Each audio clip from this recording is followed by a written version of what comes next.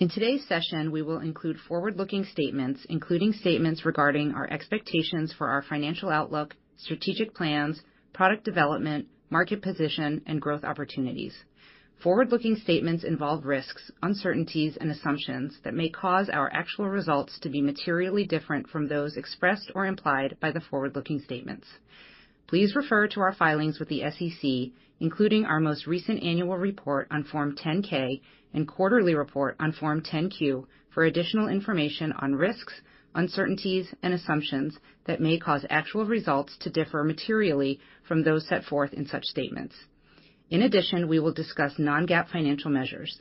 These non-GAAP financial measures are presented in addition to, and not as a substitute for or superior to, measures of financial performance prepared in accordance with GAAP.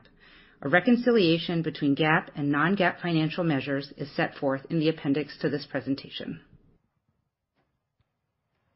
Please welcome Asana's Head of Investor Relations, Catherine Buan. Hi, good morning. Welcome to Asana's Investor Day, and welcome to Asana's Work Innovation Summit. The energy is great today. I'm Catherine Buan. I guess everybody here already knows me. I love Investor Day because I get to see so many of my good friends. So thank you very much for coming. We have about 90 minutes of content. There's a lot of data. I know you'll be taking notes furiously, but not to worry. We will be posting all the slides at the end of Investor Day. And you can always follow up with Eva or myself if you have any follow-up questions after the day or any additional data that you might need.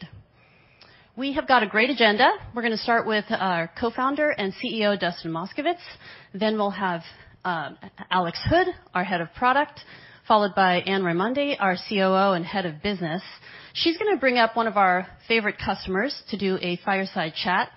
She'll also talk about some of our new packaging, which I know a lot of you had a lot of questions during the morning session around our new AI products. And then she'll also be bringing up Ed McDonnell, our new Chief Revenue Officer. We'll take a short break, and then we'll end the formal presentations with Tim Wan, our Chief Financial Officer, and of course, conclude the day with a team Q&A. So thank you so much for joining us again. And with that, I will call to the stage our co-founder and CEO, Dustin Moskovitz. Thanks, Catherine.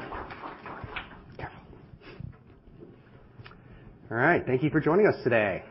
So as you heard in our earnings report and can see from our customers in attendance at the Work Innovation Summit today, we continue to see strong demand from some of the most important companies in the largest industries all over the world.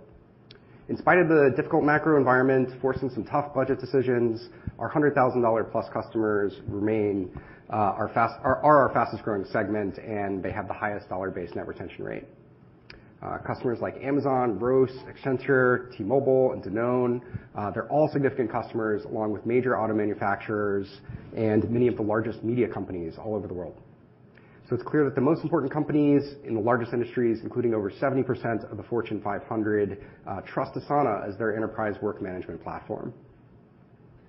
So why do industry leaders choose Asana? Well, they're seeking more than just a vendor. They're in search of a true partner. And Asana is the only enterprise-grade work management platform that connects company-wide goals, strategic planning, and the execution of work on a single platform. It's a single source of truth for the work in those organizations, and it's built to scale company-wide. Marketing, operations, IT, every department can drive greater clarity, accountability, and impact at scale with Asana. And because it's flexible, intuitive, and enjoyable to use, we see great adoption in our customer base.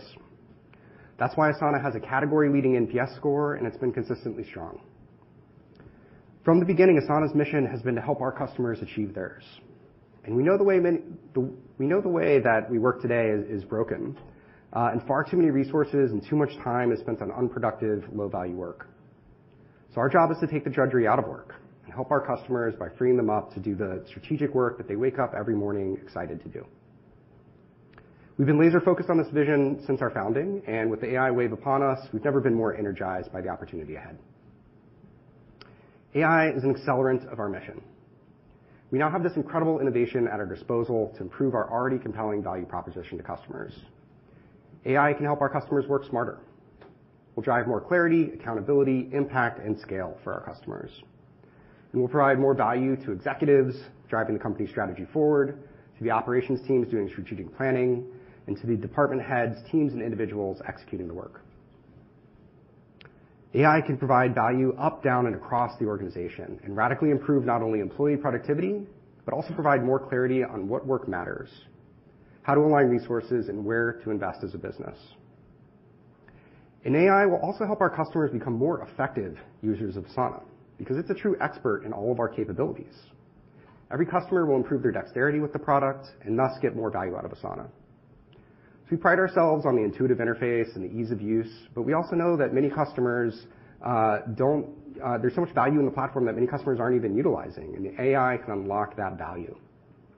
And we can take it one step further because Asana Intelligence can suggest the best possible action for a user to take, leveraging all of the functionality available to them from configuration options, workflow rules, and integrations.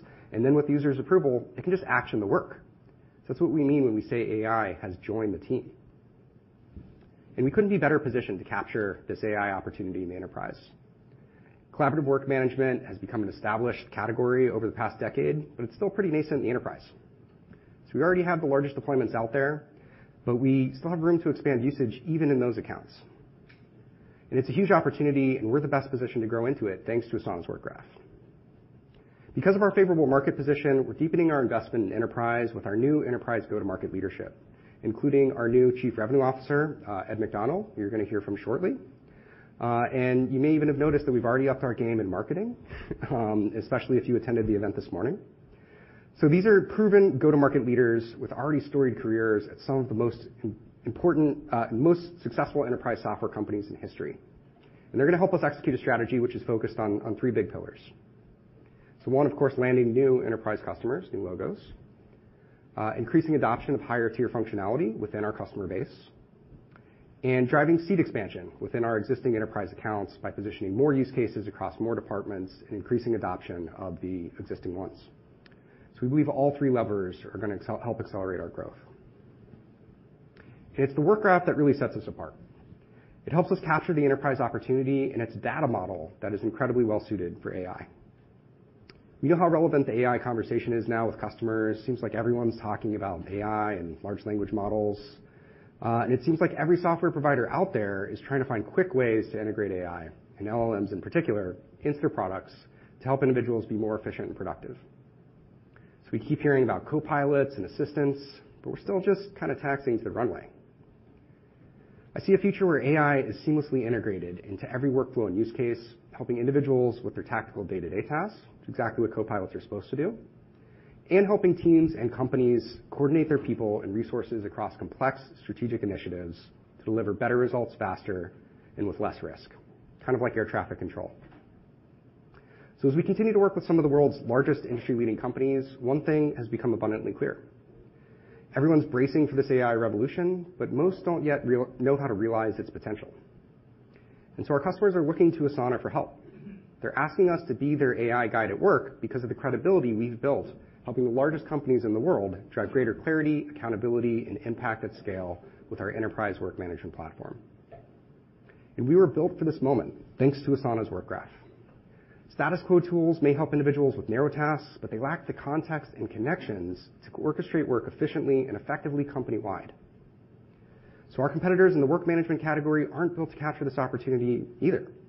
We believe their architectures are holding them back, and any attempt to re-architect their platforms for scale is going to require significant time and resources. So the Work Graph is an incredibly differentiated model in the market, and our moat is only going to widen with AI. This is why we see AI as the most compelling reason yet to standardize on Asana wall-to-wall. And AI is an accelerant of the Asana flywheel. This is an important concept and key to our strategy, so I want to pause and take a few minutes on it.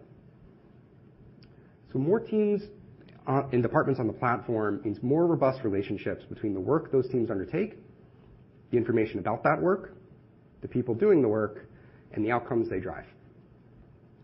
More robust relationships means more accurate, reliable, and traceable AI. And higher quality AI means better AI assistance up, down, and across the organization. That's what drives company performance and creates better business results faster. That in turn means more teams and departments want to use Asana.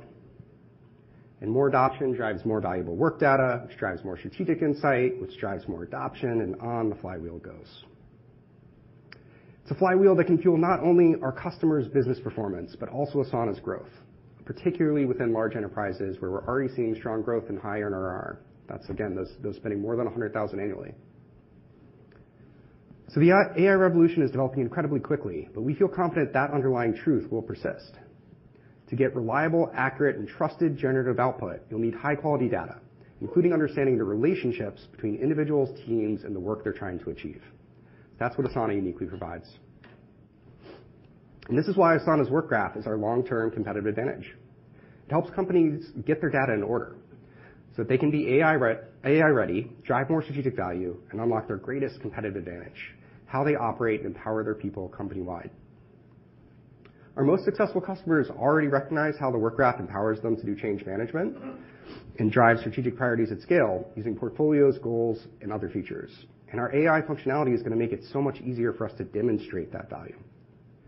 We believe competitors, again, will need to invest significant time and money rethinking their products and the underlying data model just to catch up. So in my earlier remarks, I mentioned this air traffic control analogy. I want to explain what I mean by that. So our customers are focused on being just a co-pilot, mainly because those siloed data sets limit their ability to do traffic control well. They just work with one project or workflow at a time. Asana is focused on being both a co-pilot to individuals and air traffic control for teams, departments, and organizations. So that means we give enterprises a greater field of vision and the ability to make more informed decisions across the entire system.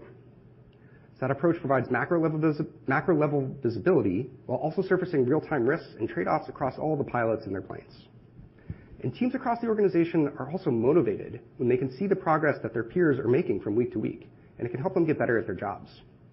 So for an example, detailed summaries of successful account engagements can be automatically pushed to other teams on similar accounts, inspiring them with the ideas that can help them win. So that's the Asana difference: clarity and optimization at every level. Individuals, teams, and organizations overall, enabled by the Work Graph and Asana Intelligence. We help our customers see the big picture. So not only do they complete tasks and deliver projects in a more efficient and effective way, but they can orchestrate work and align their organizations, their entire organizations, around shared goals to hit their business objectives faster and more reliably. So now I want to pass it off to our Chief Product Officer, Alex Hood, to share more about our product strategy and differentiation.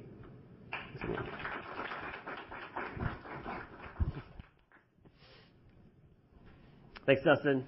Hey, everybody. Welcome. Asana was born from a simple question that was asked over a decade ago.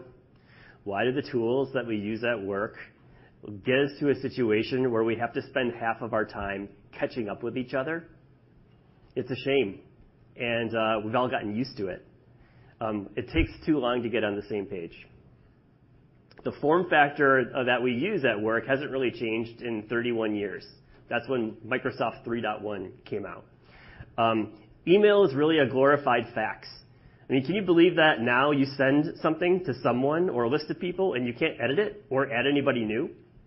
Docs are really digitized legal pads, and if you squint, the form factor of a doc hasn't changed much since desktop publishing. And then spreadsheets are really just like smart calculators or graph paper. They're great for their specific thing, but they're not really meant for like tracking work and getting people on the same page. So because these solutions didn't scale, our co-founders, they went through the experience of building Facebook and building that social graph, the connection point between people and interests and friends and how it all comes together, and had the aha that, hey, maybe that architecture could really lend itself to work. Capture the work relationships, the people, the things that they're working on, the workflows between them. And that graph data model could be essential to mapping the core relationships at work and between work. And we're the only work management platform that has this graph-based data model, and that's our critical advantage. Hey, here's a visualization of the work graph of one of our enterprise customers, Fortune 50 customer. And you can see them build the graph over time. The dots are the people, And the lines between them, that's the work that they're sharing.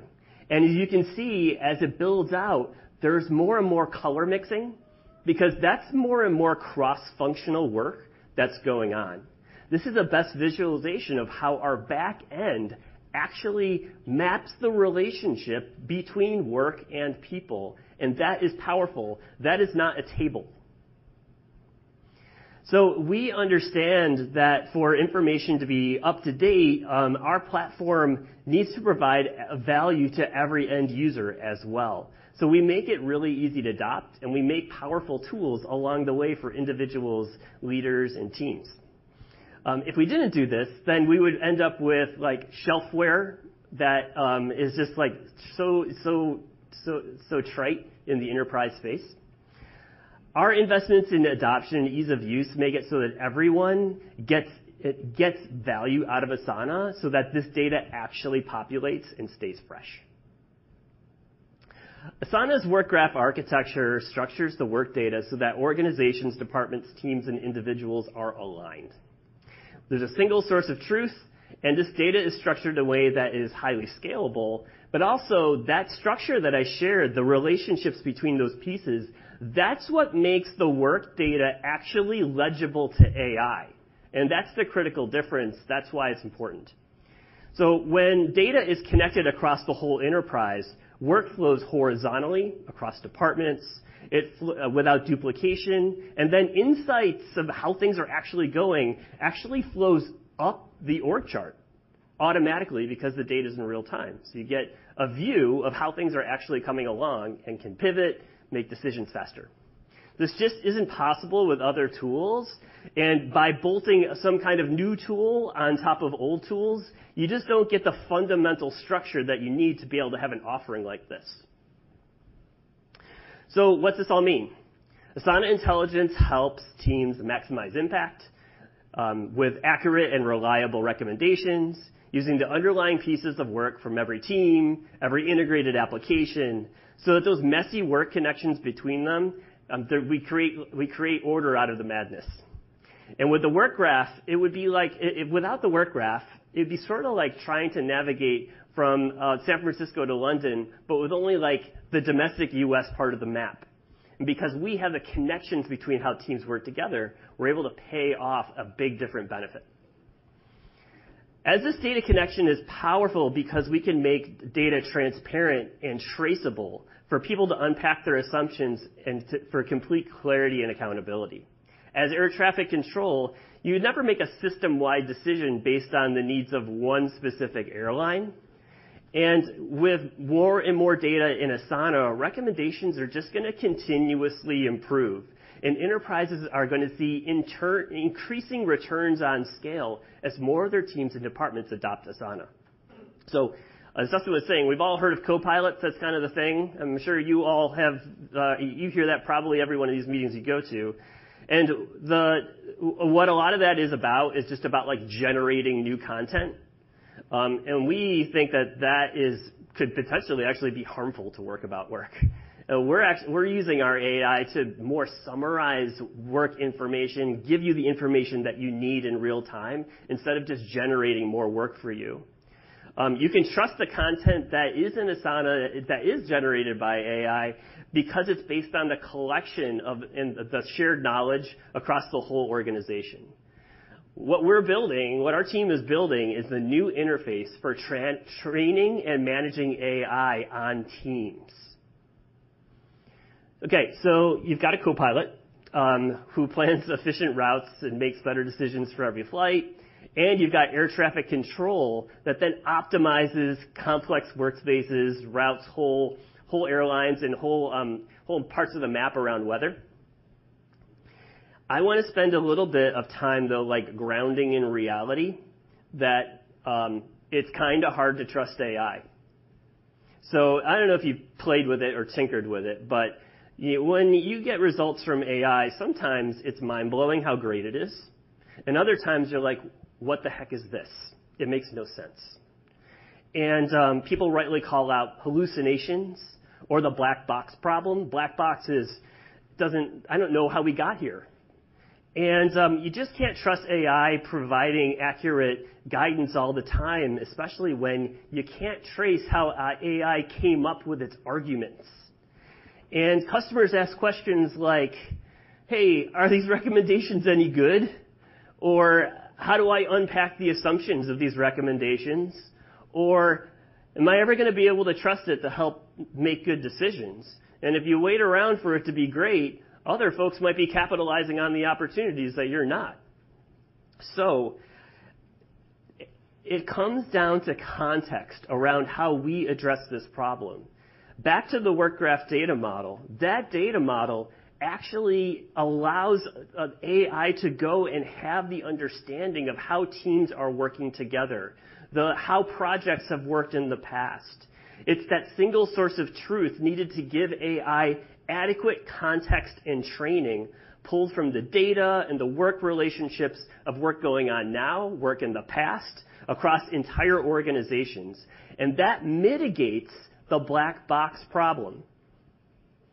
So because of the relationships it captures between the people, the work, the outcomes, it enables people to see AI's chain of reasoning. We're designing our AI features so you can legitimately see, oh, you came up with this recommendation. Click to see why. Click in to see the underlying assumption. Click to see the underlying work. Here's a confidence level, and here's how you could improve the confidence if you had more data. We're doing a lot of work so that you have a view of how powerful the AI actually will be, so you're not led astray by hallucinations. So what does this mean for our customers? I'd like to share an example of how Asana Intelligence could help a major sports league enhance their fan experience and ultimately increase revenues by managing the rollout of their new ticketless entry system. AI could help leaders create the strategy, plan capacity, set KPIs, measure success, and execute. So starts off with leaders just using natural language in a prompt in Asana for a best practice or to gather recommendations on how to execute a plan. And then figure out which departments or teams to include, timing factors to consider, or any special considerations for each stadium. All of these recommendations come from the Asana Work Graph. And we make traceability around where it comes from. And we'll make it easy to unpack the assumptions so executives will be able to see why Asana Intelligence made the recommendation it did. And not only that, Asana will then present its level of confidence in the analysis. And when it comes to actually executing the plan, we showed Asana's understanding of interdepartmental dependencies, so who is doing what by when, and then we can help smartly reallocate resources and show how those reallocations are going to impact the current plan or how folks were allocated today, those projects. We showed how AI will bolster Asana's one-of-a-kind ability to operationalize goals throughout the enterprise as well. And AI will do this by cascading organizational goals to department goals to projects all the way down to employees. That sense of purpose, that context is really helpful for people to do their jobs and thrive. And as management continues to refine recommendations and the project moves along, that additional data that's just happening by virtue of the project getting done is going to further train AI to make it smarter on the next recommendation and the next step in the project. As each team adds more work to Asana, the recommendations continually improve based on the context from across the league in this case. So what does this mean for our business? Next year, we are thinking bigger. We expect to increase our ability to service our addressable market with AI and improve our ability to land and expand with new use cases, which Ann and Tim are going to talk about more. Well, here's how. Customers want to use AI for coordinating complex work like setting goals or managing portfolios or setting strategy. They want to drive decisions. They want advice from the data in their underlying software. They want to help automate things like professional services or understand the ROI of particular streams of work. But they can't easily do this today because either the data is fragmented across these different standalone tools, point solutions for like task management or project management or resource management, that are really narrowly focused around discrete use cases, or they're gonna rely on a big monolithic piece of software that just doesn't do the job deep enough of any of these things particularly well.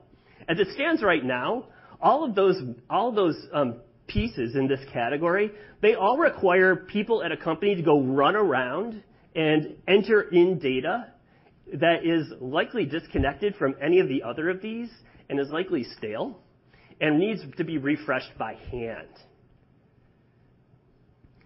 So let's go back to AI and resurface some of the fears and concerns about AI and the black box problem. So when you think about how we expanded these categories, think about any of these single players, single categories trying to apply AI. Are you actually going to get a good recommendation? Are you actually are you able to unpack assumptions in the same way? And are you actually going to be able to trust any of these individual players or individual pieces of software to make good decisions? Well, Asana is uniquely positioned to capitalize on this opportunity. With CWM, work management, and any one of these things with the work graph, it's a 1 + 1 = 3 opportunity. So we have a track record of being able to displace sheets and point solutions for task and project management. We're particularly strong at cross-functional work. And now we can disrupt and displace point solutions in enterprises that really just suffer from the same issues we've been talking about all along. Siloed, stale data sets requiring teams and teams of people to run around and fill it out.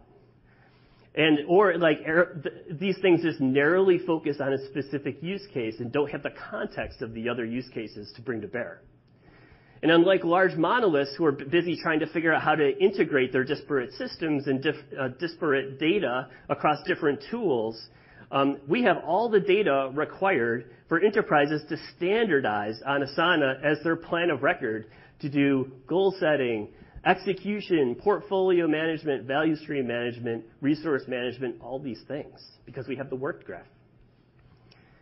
So we're uniquely suited to service these categories because of our architecture. And to further clarify, we can drive more accountability and impact and reduce costs and internal complexity. And not only is this going to widen our moat because these use cases have a high barrier to entry and high levels of differentiation, it also allows us just to penetrate our TAM more, serve more executive-level enterprise use cases, and make our AI even more powerful as you move down the list of these use cases to solve. This focus will further differentiate us from our peers. And with the rise of AI, these categories are evolving, and the customers that hire them, to hire these tools, they're looking for change. It's the working data and the understanding of the work relationships that's just so darn valuable to be able to do these things well. And AI is going to take a lot of that on with the help of the Work Graph data model. So the rise of AI and our favorable position to capitalize on the AI opportunity is even more reason that we're poised to disrupt these adjacent categories and consolidate spend across these categories into Asana. And it's a further accelerant to the Asana flywheel. All of this is rooted in the power of the Work Graph data model, the single source of truth of work data for how work actually gets done in an organization, structured in a way that's scalable and continuously improving as AI joins the team. In a moment, Anne is going to be introducing you to one of our strategic customers, and you'll hear how they are using Asana to bring the benefits of Asana's Work Graph to life. Thanks.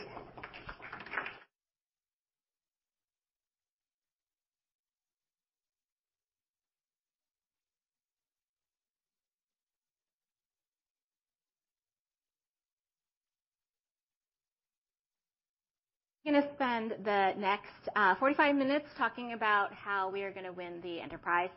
There's 3 parts to that. I am going to have a great customer conversation with one of our strategic and very innovative customers. And then I'm also going to walk everybody through our new packaging. And then last but not least, I'm going to have a conversation with our new CRO, Ed McDonald. I know many of you have been excited to meet him, and so this is a great opportunity for all of you to get to know him a little bit better.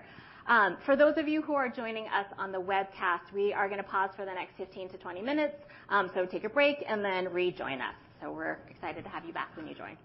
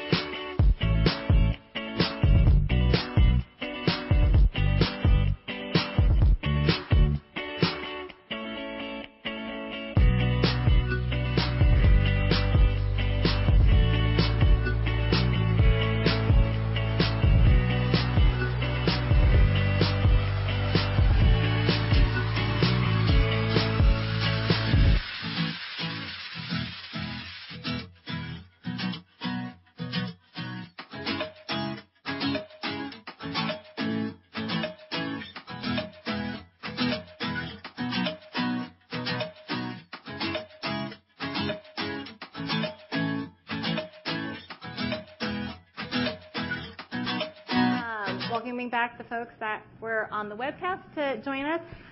Now I am going to dive into our new plans that we had shared on the last earnings with everybody. We wanted to take the opportunity to walk through those, what they are, how we conceived of them, and what that means for our go-to-market strategy going forward. So one of the things as I kick off is we at Asana, we really feel like we have the privilege of working with some of the most innovative companies around the world as our customers. We just heard from one of them. Through those customer conversations, those customer insights, that's really how we co-create both the product that Alex shared, but also how we go to market, both in terms of our approach to go to market and our approach to building our executive team. So I'm going to cover the plans, but I also want part of our enterprise journey is building out an incredible leadership team that's really going to help us attract, serve, and grow with great customers. So first, I'm going to start with the plans and packaging that many of you have had questions about. We really see our new packages as the foundation not only for today, but for the future. We are introducing 5 new packages. This strategy is really designed to accelerate the customer journey with Asana and really deliver increasing customer value as customers grow with us. So I want to highlight some things about these new plans. There's 5 of them. The tiers have new names: Personal, Starter, Advanced, Enterprise, and Enterprise Plus. Personal is intentional naming of our free plan. We built this based on years of experience that so many of our champions and customers begin as personal customers of Asana, see the value, bring it with them to the workplace. And so this is really positioning that as a beginning on the personal side. With Starter, Advanced, and Enterprise, the intention really is as customers grow with us, they realize more value, and we're more intentionally moving them up through the packages. And then intentionally introducing Enterprise Plus, really geared at customers that have regulatory requirements, additional security and scalability, and positioning us to go deeper with verticals. Some of the things that I want to point out with these new packages is that Personal, Starter, and Advanced all will have user and seat limits to really clarify when customers should graduate to our enterprise tiers. This way, we are also delivering more value as they grow with us. These usage limits are both on the user side as well as usage gating across portfolios, automations, and reporting. Something to note and very important is that Asana Intelligence, which encapsulates all of our investments in AI, is included in all of our paid tiers. Specifically, the AI enhancements and features are tailored to what's available in each package. And so AI gets better as you graduate up with our different plans and unlocks more value. So a few key summaries of all of these changes: adding the Enterprise Plus plan, more tiers, and so more opportunities for our larger customers to graduate with us. AI features included in all of our paid plans and tailored to what's available in each plan. And then last but not least, really user and feature limits across all of those tiers. So encouraging customers to move up market as they graduate and get more value from each of the plans. We really see these improvements and enhancements in our plans and packaging as the foundation for growth, both the foundation today for our customers, but also how we'll build for the future. And so we're really excited that these improvements will allow us to reach departmental buyers as well as top-down buying in small and medium-sized organizations. So you think about our new packaging as really making a faster, easier path to higher value. And also something that we're really excited about with the enterprise tiers is that it empowers our sales team to be able to have more strategic conversations with our customers earlier on in their journey with us. Some of the things that we're excited about with these plans as well is faster conversion and expansion. With that intentional positioning of the personal plan, we really anticipate that more customers who are buying for business will start on our starter plan or even choose our advanced plan when they join Asana. A lot of that being more end user value through our AI investments and AI functionality. So we anticipate that with these investments, more conversion and higher ASP over time. The other thing that I mentioned in terms of empowering our sales team is with the positioning and packaging of Enterprise and Enterprise Plus, we believe that we'll have more strategic conversations, and our sales team will be able to have more of these strategic conversations earlier in the customer journey. And so really being able to help larger enterprise customers make the best decision as they join and be more successful in onboarding and adopting Asana even faster. So the new enterprise tier is really designed to unlock lands and position us as a larger land and a faster land, as well as then grow wall to wall. So, and then lastly, Enterprise Plus. Enterprise Plus is really about us developing for the long term.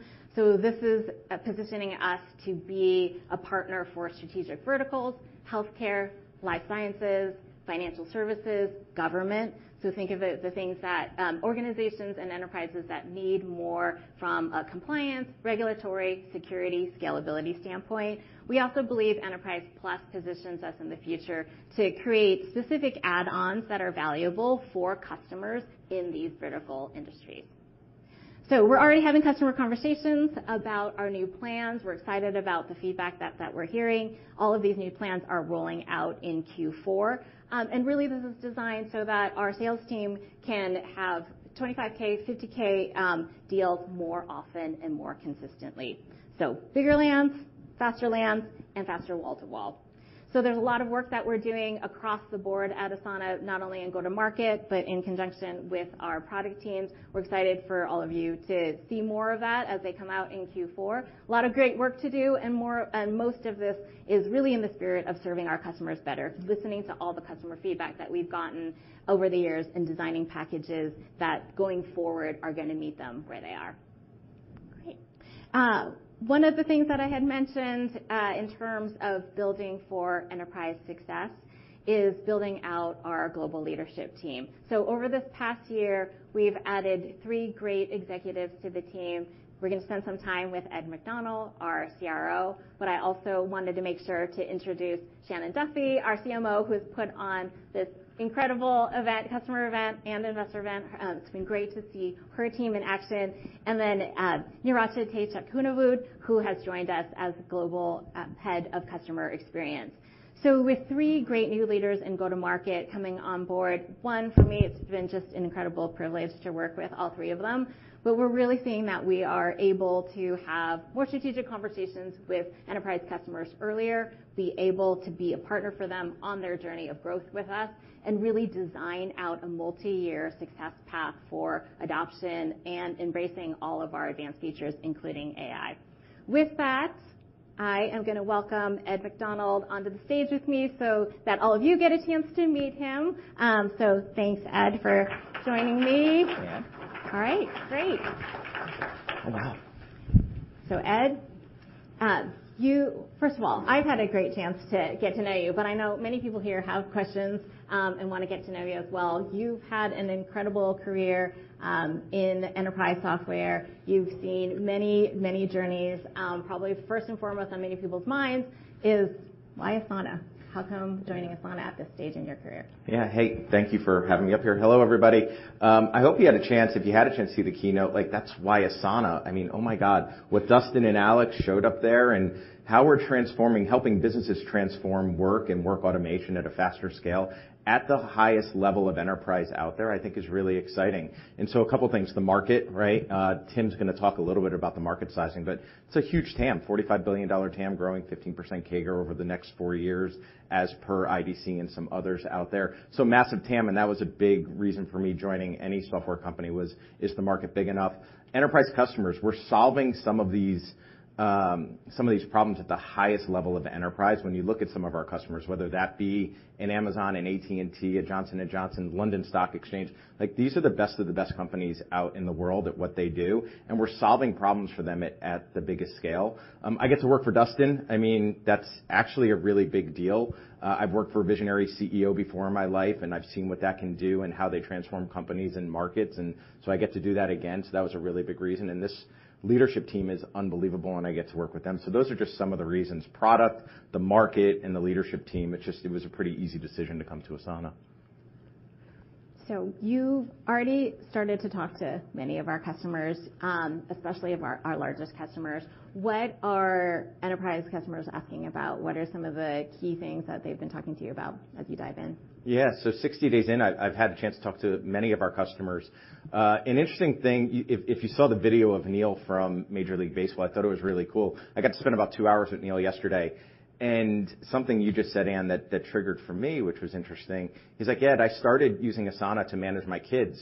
And then I realized that I could also use it for Major League Baseball out of the same client doing all of this great work together, both personally and professionally. And while I thought that was really interesting, the fact that led him on his journey to now when you walk into Citizens Bank Park in Philadelphia, you can walk in and have your ticket be your face. And that's how they manage that entire process. So to me, that's an incredible journey and arc to where he started managing his children's time with Asana. Kind of crazy. I have 2 of them. I don't know that I would get there. But secondly, that he then ran a project team connecting a individual franchise back to the center of excellence inside of Major League Baseball, all around the whole idea of we want somebody's face to be the ticket. And that's pretty incredible when you think about the business transformation that Asana is at the forefront of in helping a major organization and do that. And then you listen to Dane and think about the same thing that he's talking about from the London Stock Exchange, thinking about the way that they go to market differently around a certain yield instrument.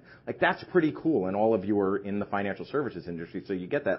Those are cool use cases. I also think about how some of our customers, and what I'm excited about, think about a diabetes company that's trying to bring a new drug to market, and how do they do that, both from creation to instrumentation to marketing to deployment to research in that whole process. Those are really interesting transformations that all of our customers are trying to go through, and Asana's right at that forefront of all of it. So they're asking me about AI. They're asking me about all the tech that they have, and how do we both help consolidate it, but also how do we rationalize it so they get more productivity and efficiencies. A lot of it is around, I talked to this other interesting customer. It's another sports association, intercollegiate sports, and I was talking to the CEO, and they just made a big decision to leverage Asana at scale. And I was like, so tell me why. He goes, well, Ed, we ran an employee survey. So who does employee surveys in your company, right? You get an email that says employee survey, and you get asked a bunch of questions. And he said, the number one thing we got criticized on in the employee survey was people didn't feel like their work was connected to what we were trying to accomplish as an organization. And I was like, okay, that's pretty common amongst all of your organizations and amongst many organizations. And he said, so what we're doing is every project has to be associated with a corporate objective or a corporate goal. And we are going to allow people to understand that the work they're doing is connected to the employee survey. And that got me thinking, because we had a really good conversation. It's no longer about projects or portfolios or tasks or managing. It's about employee retention. It's about employee productivity. It's about employee connectivity back into the organization itself. Because if people don't quit, if people feel more productive, you reduce your training costs, you reduce your hiring costs. There's tremendous ROI in that journey for any organization. And again, I go back to the customers that we're doing this for, and I think about those use cases, and I just get wow, that's what they're talking to me about. Exciting. And I know they've been enjoying meeting you very much. So you mentioned you've been at Asana 60 days. Yeah. When you begin to think about our global revenue leadership team, the direction, how to motivate and excite the team, would love for you to share more about how you're thinking about those priorities. Yeah. This is an incredibly successful company already, and it's largely been through the efforts of a team that got here long before I did, and largely through product-led efforts. And I think there's an amazing opportunity to really evolve the way we think about product-led to enterprise software motions that we are at the forefront of, but continuing to establish. And I think about it a lot from a culture perspective in terms of enterprise sales and enterprise leadership, right? Growth, I have an unwavering commitment to net new bookings, and how do we go do that, and how do we do that at scale and at accelerated rates. Grit, we talked about, this is a category that is continuing to evolve. It's still largely immature, even though it has a lot of scale already in it. And so you need some grit to be able to compete, to be able to win, to be able to go out there and know that we are the best software in this category to help companies transform the way they do work and work automation. And community. What's super cool, and Shannon and her team did such an unbelievable job, is there's every single customer I talk to is rooting for us. I talked to Dane, he's rooting for us. He wants us to win. I talked to Neil at Major League Baseball, they're rooting for us. They want us to win this category. And so they're getting behind us. They're giving us informed opinions on our product roadmap. They're giving us informed opinions about the way we show up and the way we have to evolve. And I think that's really, really cool. So I think about growth, grit, and community in terms of culture levers that we have here at Asana. And we're going to win both the users and the customers along that path. And I think that's also very differentiated for who we are and where we're going. So everybody wants to know, what are you going to do to grow? How are you thinking about that as an opportunity specifically at Asana? Yeah, well, you've heard some of it, right? I think I'm pretty impressed with how we think about AI and how we're approaching Asana Intelligence. And I think that's going to be a big growth lever for us. You talk about the work graph model, and if I had to tell you how I think about that, we own marketing offices around the world for some of the largest companies. We own a lot of G&A functions in a lot of companies. We own product development organizations in a lot of companies. You might not call it product development in terms of software, but there's a lot of product development that happens. We are winning functional roles across the world at some of the largest companies. The work graph is connecting that horizontally at a differentiated scale, and nobody else in our category can do it, and nobody can do it at the pace and the acceleration that we can deliver it. And so I want to bring that to more companies. And this will sound really straightforward and simple, and it is. It's just the execution of it that requires the work. We need to acquire companies at a higher rate, so acquire net new logos at a more accelerated path. And we're going to think about that in two different ways, right? Direct capacity and extension of other ways that we can go to market to acquire net new logos. Expanding. So it's acquire, it's expand. You heard Dustin talk about $100,000 as a really important lever for us, and we have more $100,000 customers than anybody else in our category. And we need to continue to have an intent focus on expanding more customers into relevancy, and we determine relevancy to be $100,000. And extension, I think we have a really wonderful opportunity to extend our ecosystem and extend our community, both through markets that we might not be in today. So there's markets around the world that we're not in today, where we might think about partner and channel strategies that allow us to expand into those markets. And also, I come from organizations where delivery partners and ecosystem partners matter. So whether that's me trying to open up relationships with folks like Deloitte or PwC or others to help them extend our ecosystem through differentiated delivery, differentiated implementation ways, I think are really interesting for us. So really focus on winning that global set of 2,000 customers, doing that through some verticalization like you spoke about. Again, that's starting, not going all in right now, but we're on a starting path. And acquisition, expansion, and extension. Again, I know it sounds simple. There's a lot of execution that has to go behind that, but that's the strategy. Wonderful. As you're digging in with the team, what do you feel like are some of the most important near-term opportunities? Yeah. Well, hitting the guidance that you've all heard us talk about for this year, I think that's really important, and I'm intently focused on making sure that we deliver the commitments that we've said to both our shareholders and our employees. We have a great bimodal strategy. We have to continue to leverage it. We have to accelerate how we think about direct sales motions tied to product-led and how to help that evolution go smooth and fast. We have great leadership around the world. So we have a phenomenal leader in Europe. We have phenomenal leadership in our APJ region. We're rebuilding our North American region, and we had to make some changes there, and we're excited about where we're going from that perspective. And we need to evolve our partnership strategy. I really do think the extension of channel partnerships, both through ecosystem development, delivery, and new markets, is an opportunity for us to expand and extend and continue to accelerate. So those are just some things on my mind. Verticalization, again, I'll come back to that. I also, we're a customer-first company. I mean, think about all the customers you heard from today. Think about our customers standing up for us and rooting for us. Like, we are customer first, and I think that's wildly differentiated in our category. I don't know that anybody else in our category wakes up every day and thinks about the customer first. Catherine, I think we have some time if there's questions. Absolutely. We have time for maybe 2 or 3 questions. Give them the microphone, and if you can introduce yourself, that'd be great. Should be on. Great, thank you. Rob Oliver with Baird. Hey, Ed, thanks for your time, and thank you. Just a question on the vertical opportunity. We've seen with some other SaaS companies, the ability to verticalize the product has helped sort of, drive growth and ASP. Just curious how you plan to approach that. Is it, within sort of seeds of success you see within the existing Asana customer base where you already have vertical elements? Is it hunches about where growth areas might be? And then what sort of customization, if you will the product need? Thanks. Yeah. Hey, Rob, thank you. I've led and built some vertical teams at other enterprise software companies in my career. I think there's a couple things. It's okay for revenue to be a little bit out in front of everybody else because you learn really fast, and you can bring that customer feedback in. And that's where we'll start. We will start to verticalize some teams.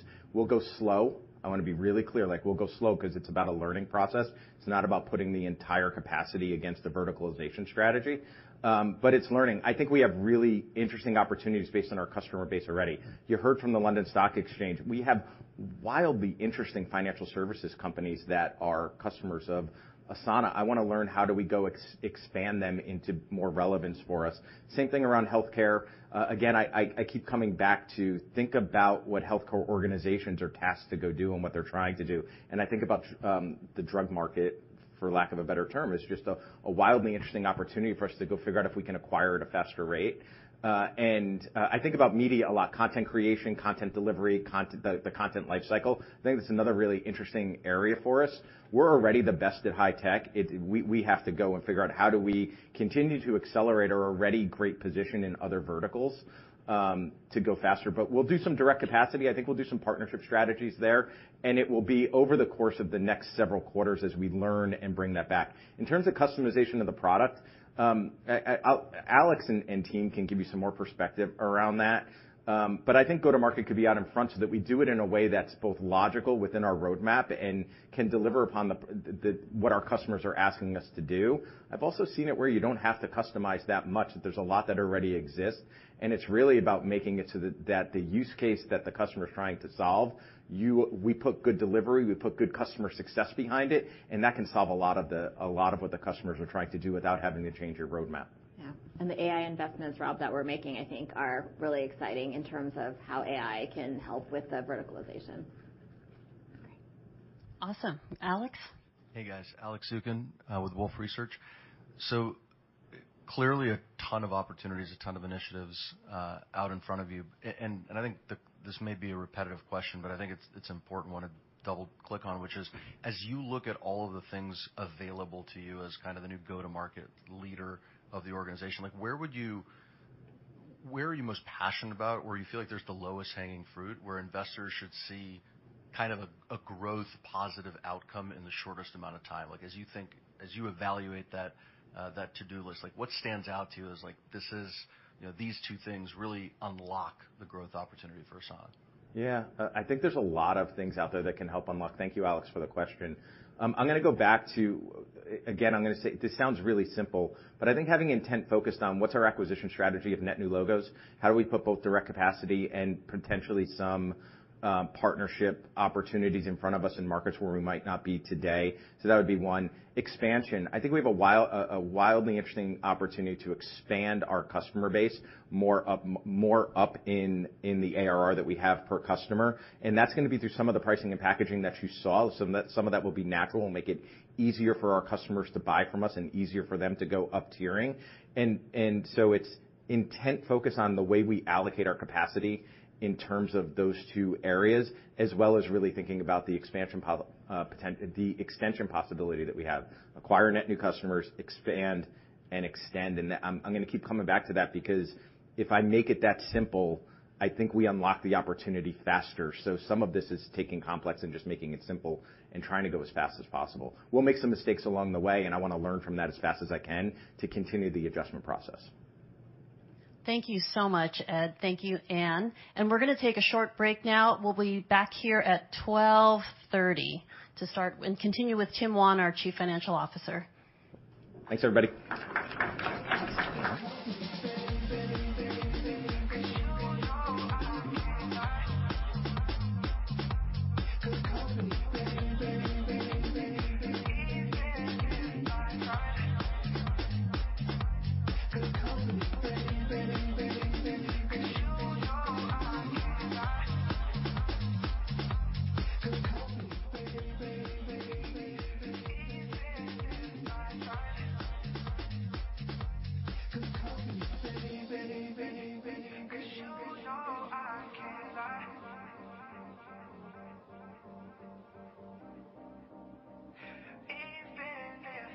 I hate to fake my love's a stake. I contemplate and cultivate and find a way to stay away, to find a piece to start the pace, but none the least I hate to chase. The more I give, the more you take, the more we love, the more we make, the more I got, the more I gave, the more you lost, the more I say, the more we built, the more we cave. But anyway, it's yesterday and I just need you here today. And even if the dues are paid, then I'ma keep them up to date and never fall behind the day. So if you got no plans today, then let's just head to San Tropez or maybe just a Mandalay and throw some money on the table. I just want the good company.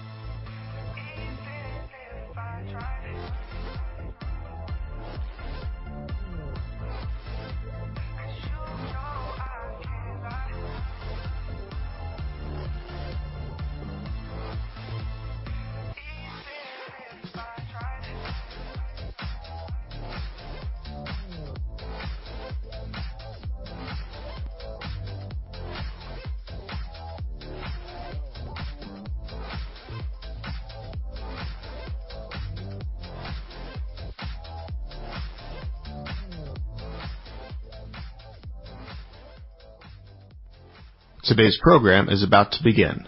Please be seated.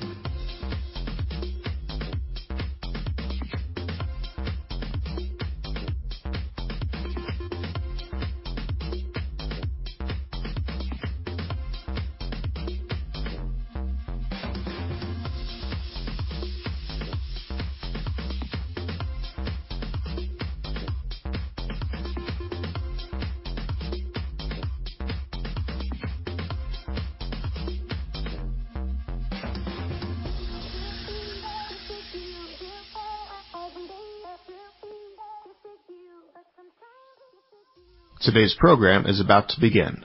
Please be seated.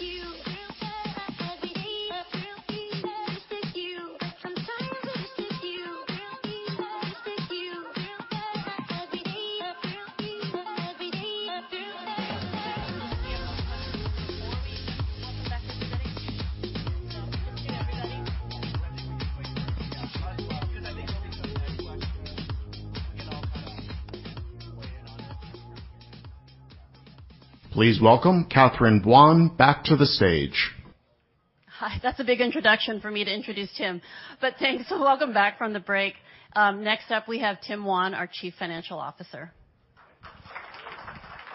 You want me to walk up? Okay. All right, we'll get this.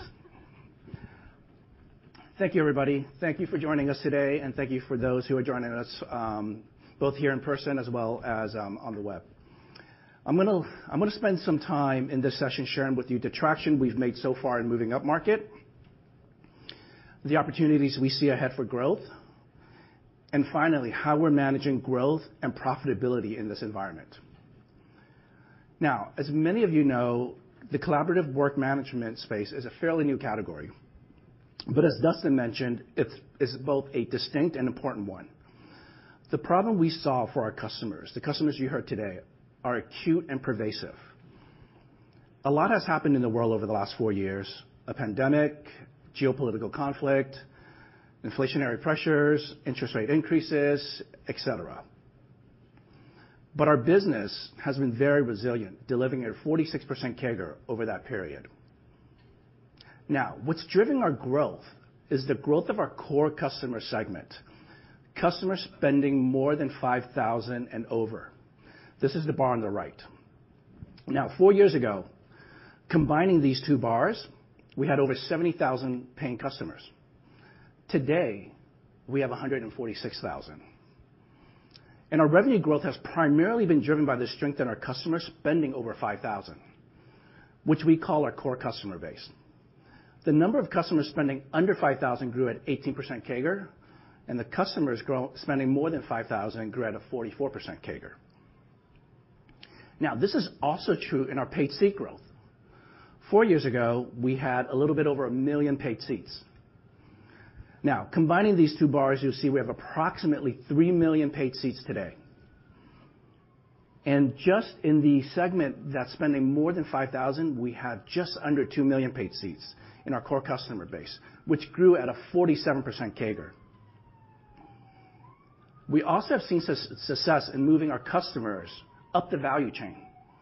The average revenue per seat annualized from our core customer segment grew 64% from $151 to $247, or about $21 per month, demonstrating our success in up-tiering our customers from premium to business and then business to enterprise.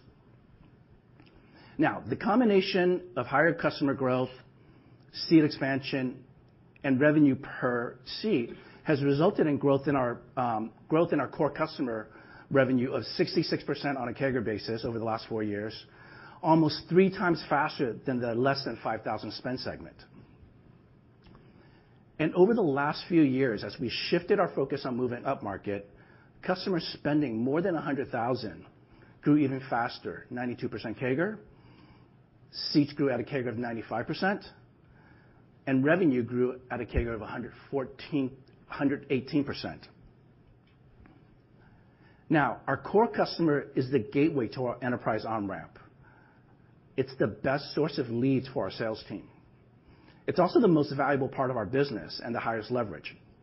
So if we look at just our 100,000 spend customer, this group of customer is 30 times more valuable when compared to our core customer group, demonstrably higher unit economics. And this is why we want to continue to move upmarket.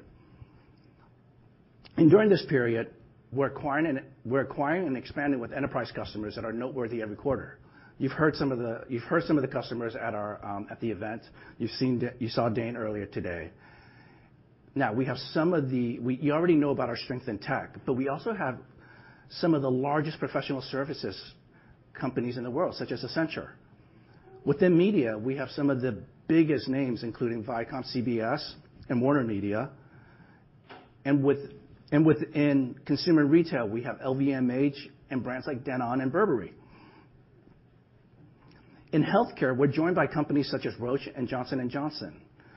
And with our launch of HIPAA compliance last year, I expect us to continue making inroads in this vertical. Leaders in automotive and industrial use Asana as well. All of these customers are 6-figure customers. While we're very excited about the wins, we're also excited about the future growth opportunities. So I'm going to talk about 4 drivers: net retention rate recovery, expansion within our core customers, focus on new enterprise customers with a top-down go-to-market approach, and new packaging that will help more lands and more up-tiering. So let's start with our net retention rate.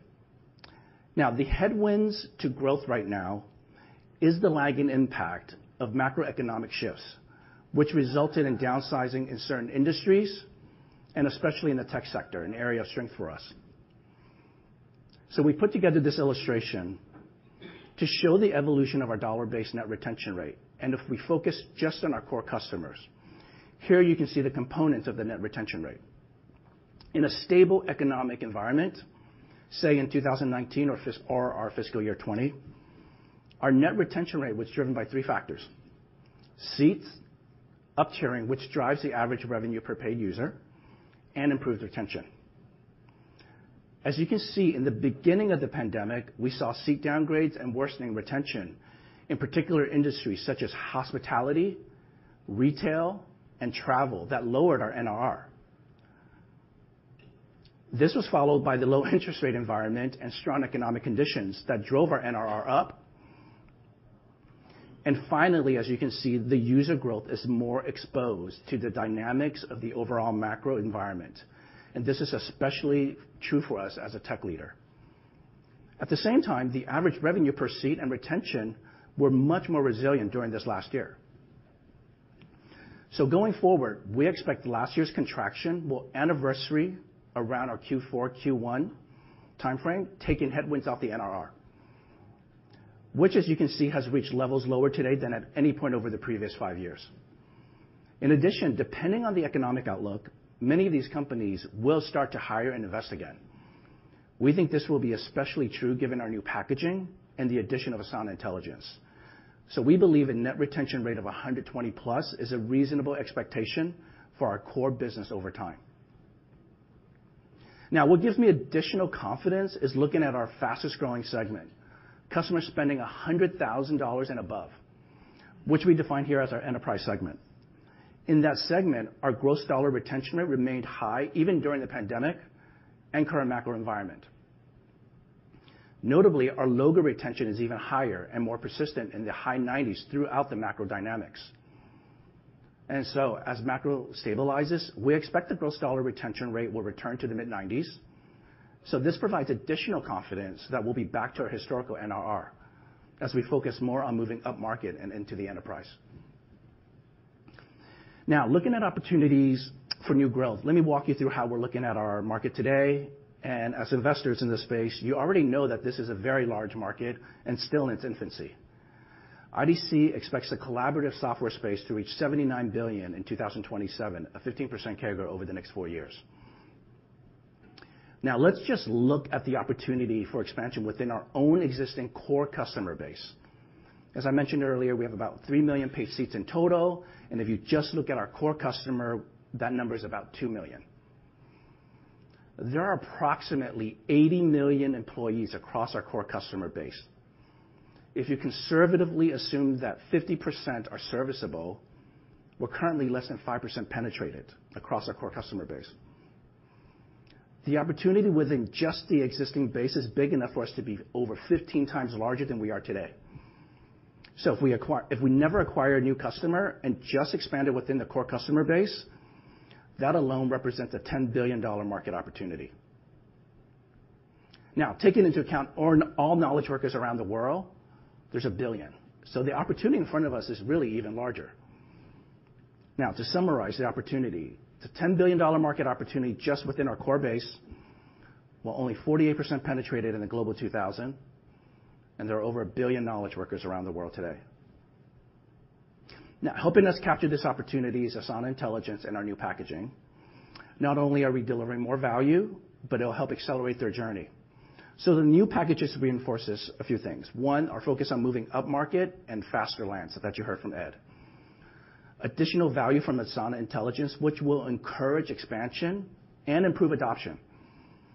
The new packaging will also create more up-tiering opportunity with feature and user gating, which we didn't have before.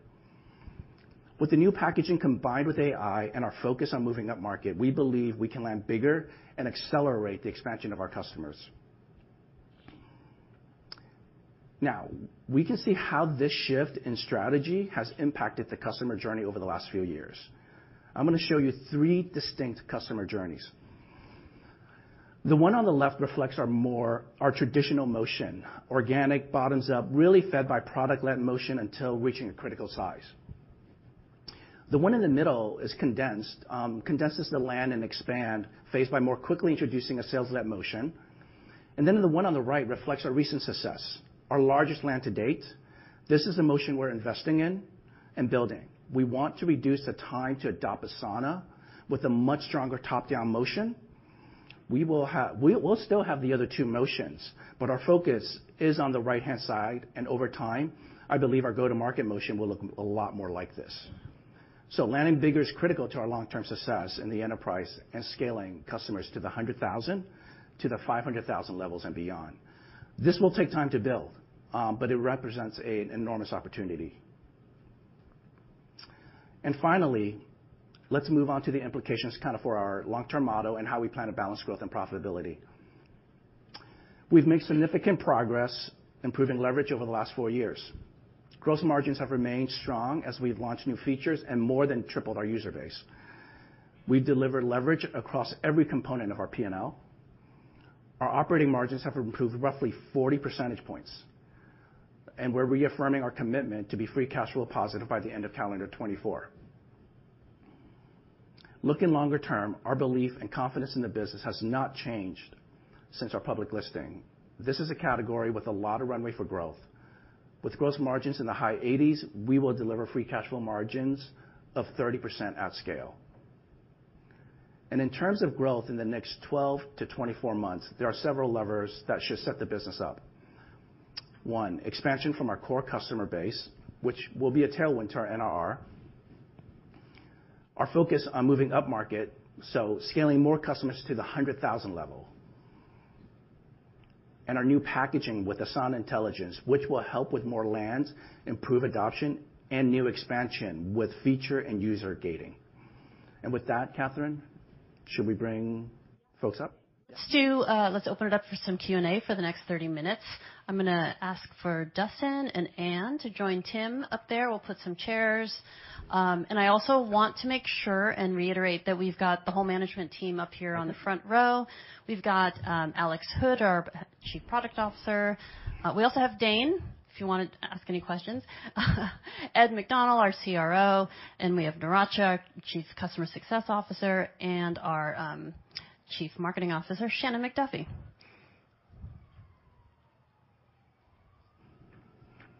All right, who's gonna go first? Should we line these up? That's very funny. Do you wanna start with Josh over here?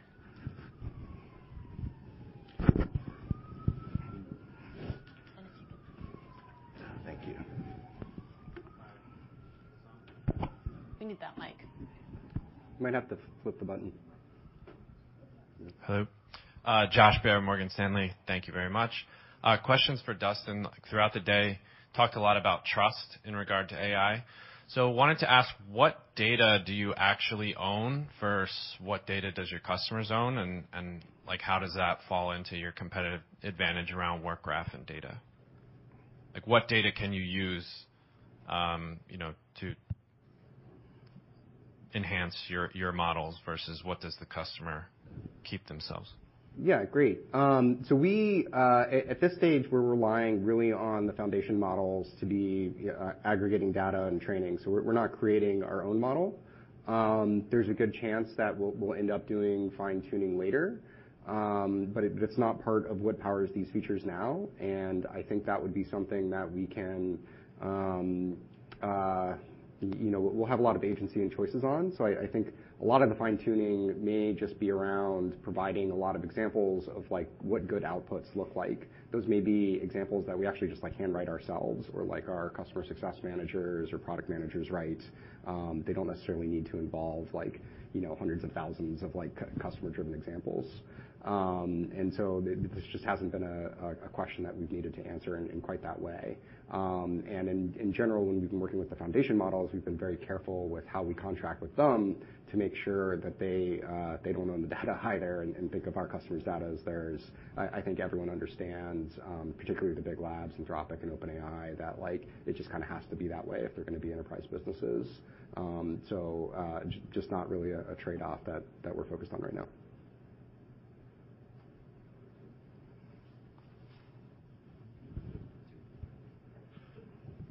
Great. Thanks for taking the question. Steve Enders with Citi here.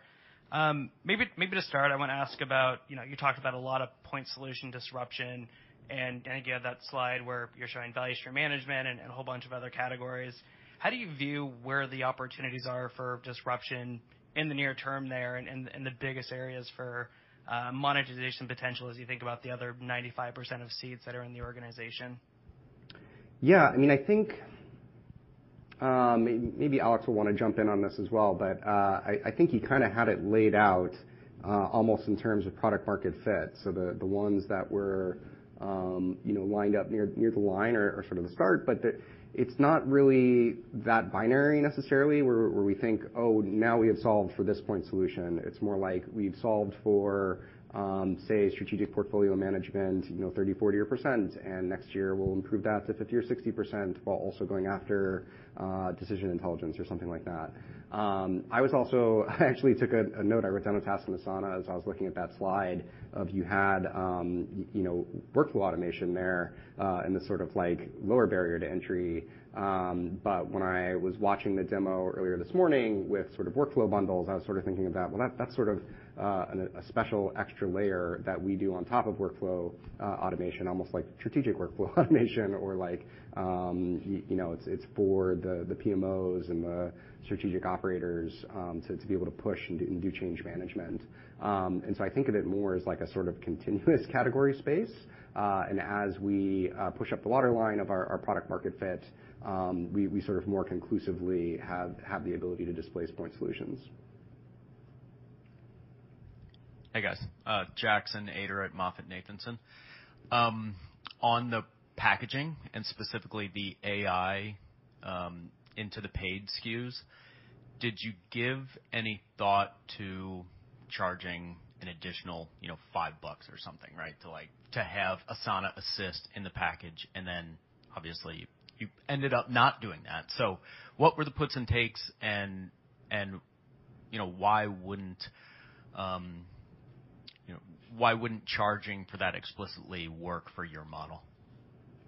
Yeah, boy, did we. We discussed that quite a bit. And I would just point out, these packages aren't fixed in stone, and I'm always, frankly, a little wary when we describe our AI stuff as just one feature. Really, it is a set of features. And I think there's, a decent chance in the future one of those features gets packaged as an add-on. One of the ways I think about it, though, is, so first of all, there's the flywheel argument of this is actually helping drive seat expansion for us. And so, it's almost like a marketing expenditure to actually package it with the features, because we want those features to be as great as possible. And it's such an amplification to portfolios and goals, and that's what helps get our customers into those higher tiers, but then also inspires their peers to expand Asana usage throughout the organization. But the sort of add-ons that we see in the market right now, I'm predicting, I guess, that you're going to get into those companies are going to get into some fights with their customers, because not every user will be utilizing it, but you're going to want to add it on to the package. And so I think there's going to be some more sophistication there in terms of maybe it's something you're selling to some of the seats. But I'd be surprised. The $5 reference, I think, is the Notion pricing or something like that. $8? Okay. Yeah, I think we have to be careful not to extrapolate from what the first sort of bites of that apple are. And one of the ways we've thought about the Notion pricing is actually they were the first ones to kind of put out an AI collaborative editor. Now you're seeing that get built into Google Docs. You're seeing it get built into Asana. I think it'll be harder for them to command that kind of price premium going forward. Then you also have Microsoft, of course, with this $30 add-on. I've been talking to a few other CEOs, and the speculation was, basically that is actually a function of their scarcity, where they don't have the GPU capacity to service their entire customer base. They actually have to price it high so that people self-select into that package. And then later, when they have the availability, they will almost certainly drop the prices, even probably, that's a list price too, so they're going to negotiate those prices down. So I don't put a lot of stock in that being the sort of future of the pricing world. But we don't know, and we've left ourselves some optionality. And so it will depend, in practice, and what kind of value that customers get out of it, what kind of expense it creates for us. And so we've been careful also to align, what costs us more with higher tier packages, and just how AI develops and how our roadmap develops. Yeah. I think one of the principles we used was just how fast can we learn together with our customers, and making some intentional choices so that we're learning as fast as possible what delivers value and what they value, but then also what gets used, which then can also drive the cost equation for us. So, Alex. Hey, guys. Alex Zukin, Wolfe Research. I have a two-part question, one product, one finance. The first one on product is, I thought the air traffic control reference to the copilots was really interesting. And I wanted to ask kind of an open-ended question around how you see this market evolving and your differentiation within it. Meaning, as we look at a world that increasingly gets populated by autonomous agents, right? Not just the conversational UX, how does that, orchestration layer or the air traffic control layer kind of become more important? And how do you win that battle on the data model versus, cross-functional functionality from Microsoft, from ServiceNow, from other vendors vying for that kind of data model supremacy? I've got a quick follow-up for Tim. Yeah, there's a few different questions in there. I'm gonna try and remember them all. So introduction of autonomous agents. I don't know if you saw the product demo earlier, but we had this sort of great example of like you're building out a strategic project plan, and you're assigning some things to humans, you're assigning some things to the AIs. We really think of that as like the agents are part of the team, and they may even be like personified at some point, but for now they're just like you're assigning it to an agent.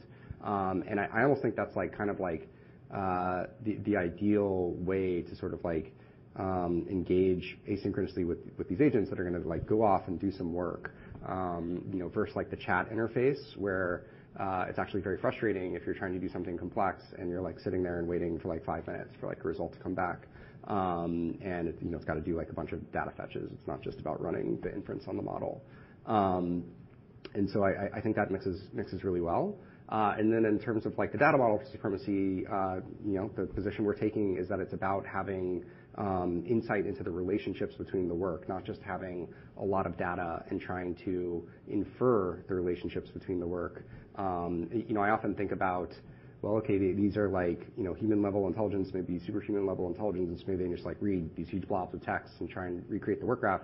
But I don't even think a human can really do that. I think you have to ask people, what did you mean? You created this new project doc. There was already a doc for this project. Which one is the source of truth? What is the intention of this? And when you're using the work graph, you're sort of like asserting that incrementally every step of the way, what the source of truth is, identifying for your team and for the AI, what it should be paying attention to and prioritizing what the context is. And so we think the work graph was really built, to maximize our understanding of those robust relationships, and that will be our competitive advantage.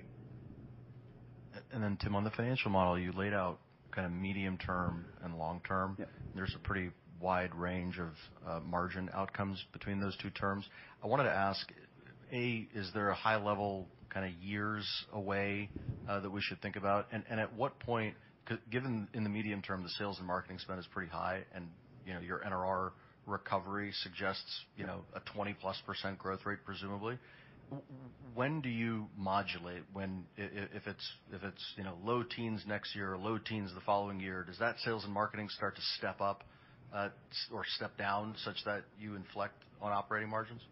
Yeah, I mean, I think you've kind of seen the philosophy we've even taken over the last 12 months in terms of as a macro condition worsened, we quickly made some adjustments on our P&L and really looked at kind of the payback for our sales and marketing. Because we did see productivity decrease, especially on the sales team. And we were able to kind of right-size the ship, if you will, and adjust our sales capacity to make sure that we can manage the payback in a more predictable way. So I think, to the degree that, some of the things we talked about, in certain pockets of the organization or the geographies, we are seeing productivity increase, and we're seeing some stabilization. So in those areas, I think we'll look at investing in areas where we're rebuilding and we're trying to be much more mindful of the leadership challenges that we have. I think we'll take a much more pragmatic approach and gate those investments over time. So that's the philosophy that we're taking. Jason. Hi, thanks for taking my question. Jason Celino from KeyBanc Capital Markets. The Asana Intelligence roadmap that you kind of gave out in the keynote this morning, a lot of those use cases were for internal improvements to help organizations and customers get better and drive more clarity, et cetera. How do we balance, or where do you see, other solutions that are maybe more externally focused, where customers could be working with their customers? Sorry, how do we balance it in terms of? Well, I guess where in kind of the roadmap or where in the focus would that be? External use case, I think, is that the question? Yes. Yeah. I mean, really, it's about we have a very customer-driven process for the roadmap. We have talked a lot about our strength in professional services and financial services, and so those are the customers that are really driving that kind of request.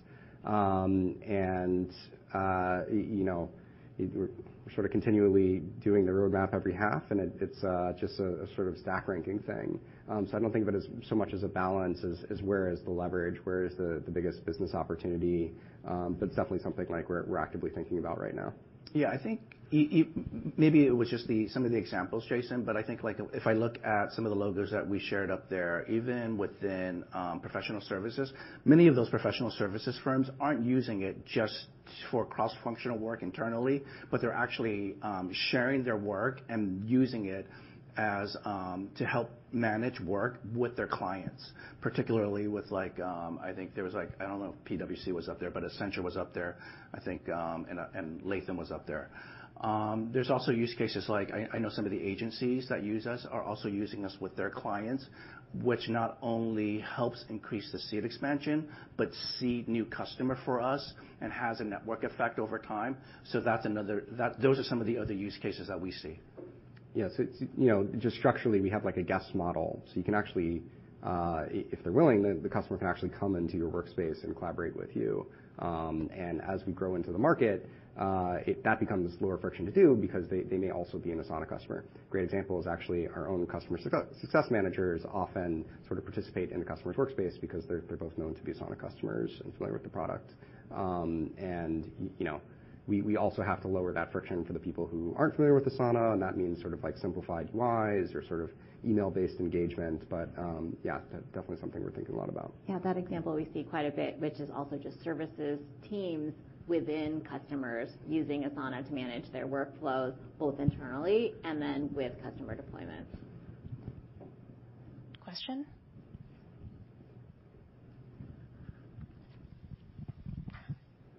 Sorry about that. In the back. Andrew DeGasperi, Berenberg. Just one question specifically on expanding sales capacity, but I think you also earlier alluded to partnerships. And I was just wondering, is that a meaningful change versus what you did earlier, particularly in North America? Should we expect kind of language changing in terms of partner-led sales, partner-led deals rising in terms of mix versus direct sales before? Yeah, maybe you want to take that, Ed? Just talk about how you think about channels in areas where we may not have direct presence today, because I know you have a lot of experience there. Yeah. Hey, again, I'll go back to we'll deploy our direct capacity around acquisition and around expansion. We will think about extension. And North America, where we have a lot of direct sales capacity, might not be the best place to drop new channel partnerships. I do think about ecosystem development in that perspective, though. How do we think about Accenture, Deloitte, Slalom, Acumen in terms of delivery and ecosystem builds or technology integrations that can extend Asana deeper into the enterprise? There are markets where we're not today. We are not in Brazil today. Do I think Latin America is a great strategy for Asana? I think it can be, but we need to go and find a great partner that wants to extend Asana into a market like Brazil where we are not today. So I think that's where we'll look for channel partnerships. And I don't know who asked the question, so I'm like looking around. He's right. There you go. I think we'll look for markets where we're not in today, where we will go and test the strategy out and learn before we go all in on channel versus direct versus PLG. I think what's beautiful about Asana is it has all three, and we need to figure out how to make all three work in our own selling flywheel. And so we will try extension of the capabilities both through ecosystem development and channel partnerships, but channel partnerships in markets where we're not today. Thanks. Question in the back. Hi, this is Noah Herman with JP Morgan. Just coming back to the pricing and packaging, can you just maybe touch on how you're going to implement the new user limits to the pricing and packaging? And I believe, correct me if I'm wrong, but you had that for the free tier before, but that didn't exist before. So, is that more of a renewal discussion with customers? Are you going to have, customer success managers reach out to existing or new customers? How to kind of think about that? Thanks. Yeah, sure. No, great question. So in the new plans, there are limits on the personal, starter, and advanced. So 10-seat limit on personal, and then 500-seat limit on starter and advanced. So once we roll out the new plans, all new customers will be in those new plans. And then existing customers, we are enabling them to stay on their existing plans until renewal conversations. So we will have a migration plan for all existing customers. And as part of those conversations, our goal also, because the AI functionality is in the new plans, is that we're providing a pretty smooth migration path from where they are today into the new packages and plans. And then there also will be limits, usage limits on portfolios and automations within the lower tiers below enterprise. So we believe all of those together will be motivations as people are using Asana, getting more value out of Asana to migrate up. Hopefully I'm not speaking out of turn, but I think there are also going to be usage limits on the Asana Intelligence itself. Yes. Yeah. Based on the specific plan. Yeah. Jackson. Hi, Jackson Ader at MoffettNathanson again. It was Tim's presentation when you put like customer 1, customer 2, customer 3, Yep. right, in terms of like land and expand. Yep. But I guess the question is really for Dustin or Ed even. But it seems like customer 3 just is much harder to do, right? Like, and so, yeah, how do you make sure that you develop that muscle? Because I just think to myself like, oh man, I'd much rather have the job of customer 1, Yeah. Making that work rather than 3. So how's that gonna? Yeah, let me try to start a little bit, just kind of the backdrop too. I think what's happened over the last 2 years is there's been a lot of proliferation of different platforms or SaaS platforms that very bottoms up, and that different teams adopted. But over the last 18 months, I think what we've seen even in our business is CIOs and IT department consolidating and trying to rationalize and understanding how they want to scale a particular platform and trying to find real leverage in their both in the technology, but also in their budget. And I think the conversations that we're having, especially as we move up market, is companies look at us and then companies look at the other companies and say, which one can I scale with? Which ones do I want to be with for the next 5 years? And I think like the one on the right was a very hard-fought deal, but primarily they didn't want to compromise on scale, they didn't want to compromise on security, they didn't want to compromise on functionality, and they loved our roadmap. And I think like the current environment, I think, lends itself better to the right-hand side versus kind of maybe the bull run where we have proliferation of a lot of different bottoms-up tools of the last maybe 7 to 10 years. Maybe that's where I'll kind of end, but maybe Ed, if you want to. I think the only thing I would add is if you look at that course and speed, Jackson, we're probably much more, if you just put percentage allocation of where we are in that journey of customer 1 to customer 3, we're more weighted to customer 1 than we are customer 3. The evolution of building the direct sales capacity and the motions will lean us more towards customer 3 over time, but that's field readiness, that's infrastructure, that's sales process, that's like all of that stuff. While a lot of it exists, it's maturing it into enterprise-grade selling motions. And so our goal is to get more weighted towards customer 3 than customer 1, and that will take some time as we go through that evolution. Does that make sense? Yeah, we're not abandoning 1 and 2. It's just where we're kind of shifting some of the investments, Jackson. Yeah, but maybe having spent a lot of time with customer 3, I'll just share some more insights in that particular decision. So just putting some more additional detail to what Tim said, in that opportunity, it wasn't that work management or project management wasn't something that the CIO was already investing in, but as they looked across the portfolio of investments they'd already made, they were seeing all the friction points in products and data models that couldn't scale. So as they ran an RFP process, specifically the things that the CIO was looking for is a long-term strategic partner that was investing in a roadmap that they believed in. The AI functionalities that we were able to show really emphasize why being on one platform made a lot of difference. Because as you can imagine, for a CIO, also then driving the change management process of having all the other departments that had done some bottoms-up growth is something that they knowingly need to go embark on and really believe in the partner. So in that instance, we are replacing 7 other applications, but because of the belief in the long-term strategy, as well as then a pretty rigorous process on usability, functionality, it gave the CIO a lot of conviction around now is the time to consolidate and invest for the future. So I think we are seeing more of those conversations with CIOs who now in this environment do want to make sure they are maximizing all of their budget into investments that they know they can grow with versus spending a lot of time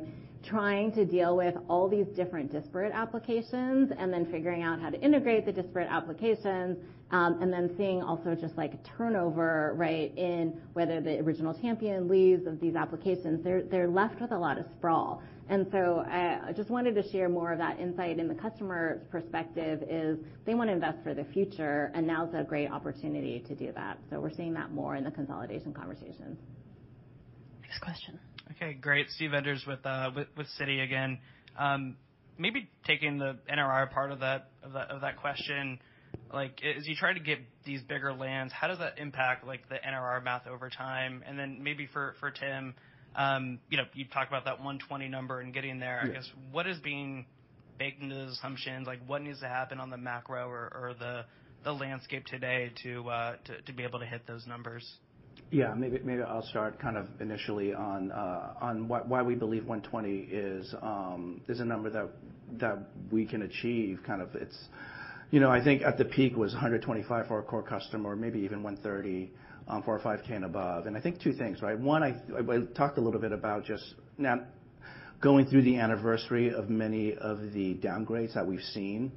I think we're sitting here today in November, but maybe only October, maybe 10 months ago or 9 months ago, Salesforce had their layoff. And there were still a few more large tech companies that had layoffs that I think we have to anniversary, because I do expect their renewals to have some pressure on those NRR. So that's one. Two, I think once we anniversary, some of that headwinds will go away. And I think I think a lot of companies are starting to think about, hey, what does the next 3-4 years look like? How do I think about increasing capacity? How do I grow again?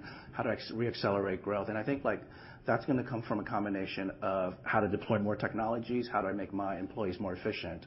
And I think seat expansion, we expect seat expansion primarily because just looking at the penetration rate of our core customer base, we're still only 5% penetrated. And if you look at the many use cases that Asana can cover, we just think there's still a lot of room to expand with seats. And hopefully, with Asana Intelligence and some of the feature gating that we have, it will encourage people to move from premium to business, and then business to enterprise, and enterprise to enterprise plus. I think the other thing I'll add is now with Nirasha on board and how she's been building out the team, we do have much more intentional strategies on deployment and expansion with our strategic customers. So having that multi-year plan of either whether it's department by department expansion or if it's top-down driven, still making sure that the seats that are purchased today and for the future have an intentional deployment plan. So I think that all will contribute to NRR as well. And the last thing I would just say about that is the larger lands, in some sense, you've like lost the opportunity to expand those seats, but I think that's offset by the fact that those are happening in even larger enterprises, and we see just like higher NRR with those even bigger customers. And so, the adjacent seats to like say a 5,000 seat land is still just like more numerous, and that sort of offsets that you don't get to expand from like 1,000 to 5,000. Yeah.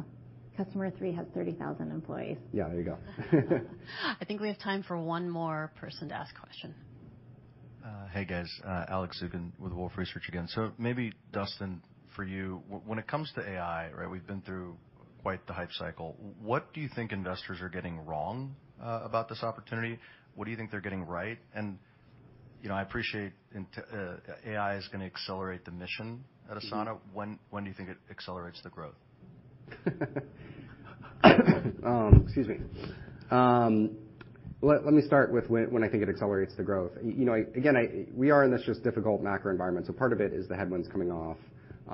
But the thing that I'm most excited about is being able to demonstrate our differentiated value. And as I said, I think that AI has given us an ability to tell the Work Graph story in a new way. And so the goal is to accelerate the growth starting today. And when it shows up in the financials, I think will be more a function of these headwinds than necessarily that benefit. But then hopefully we're growing even faster after that. So if we can get back to those NRR levels and we're landing new logos, then that's reacceleration. In terms of what investors get right, I think all of you recognize that AI is a really disruptive force. That is absolutely correct. It's going to change a lot of things, and it's going to require you to kind of rethink a lot of these categories and a lot of the way that the functions work. I also think investors recognize that quality is really important, and not all AI is created the same. And people need to actually trust what they're getting out, or they're just gonna stop using the product. Investors very rarely get things wrong, so I'll be very careful about the second part of this. But where I think there's been some nuance lost, and this is sort of conflating media and investors, but there's been a lot of focus on the chat products in particular, and I think a lot about the Gartner hype cycle. People have been trying to match ChatGPT's usage to this, and it's oh, the AI hype is over because usage dropped off of this chat app. And I think that's sort of missing the point. And I think it's just wrong to expect that the disruption will happen by enterprise users going to these chat apps. I think the much bigger potential is when AI is actually integrated into workflows. And that means you need to have an application where the people already are. So, change management and changing people's workflows remains just a really high barrier to entry. And so I think companies like Asana that already have people deeply embedded in these workflows are gonna benefit in an outsized way. And I don't think the future is sort of centralized usage, on these chat products. It'll be much more about AI, taking some of the tasks, being sort of pushed to you, both outputs pushed to you and also opportunities to use AI, where it's suggesting what you do. We're seeing just more and more value, the more prescriptive we are about how to use AI. It's also sort of teaching people about the opportunity space. But when you just sort of present that box, you can do anything, it sounds great, but actually it's much harder to get the value out that way. Thank you, Dustin, and thank you to the entire management team. Thank you to everybody who made it today. We really appreciate you coming. There is more outside the doors. There is the Work Innovation Lab. There are the demos, and we'll move the management team out the doors as well. So feel free to chat with customers, chat with the management team. Thank you again for coming, and thank you for the production team today. Thanks.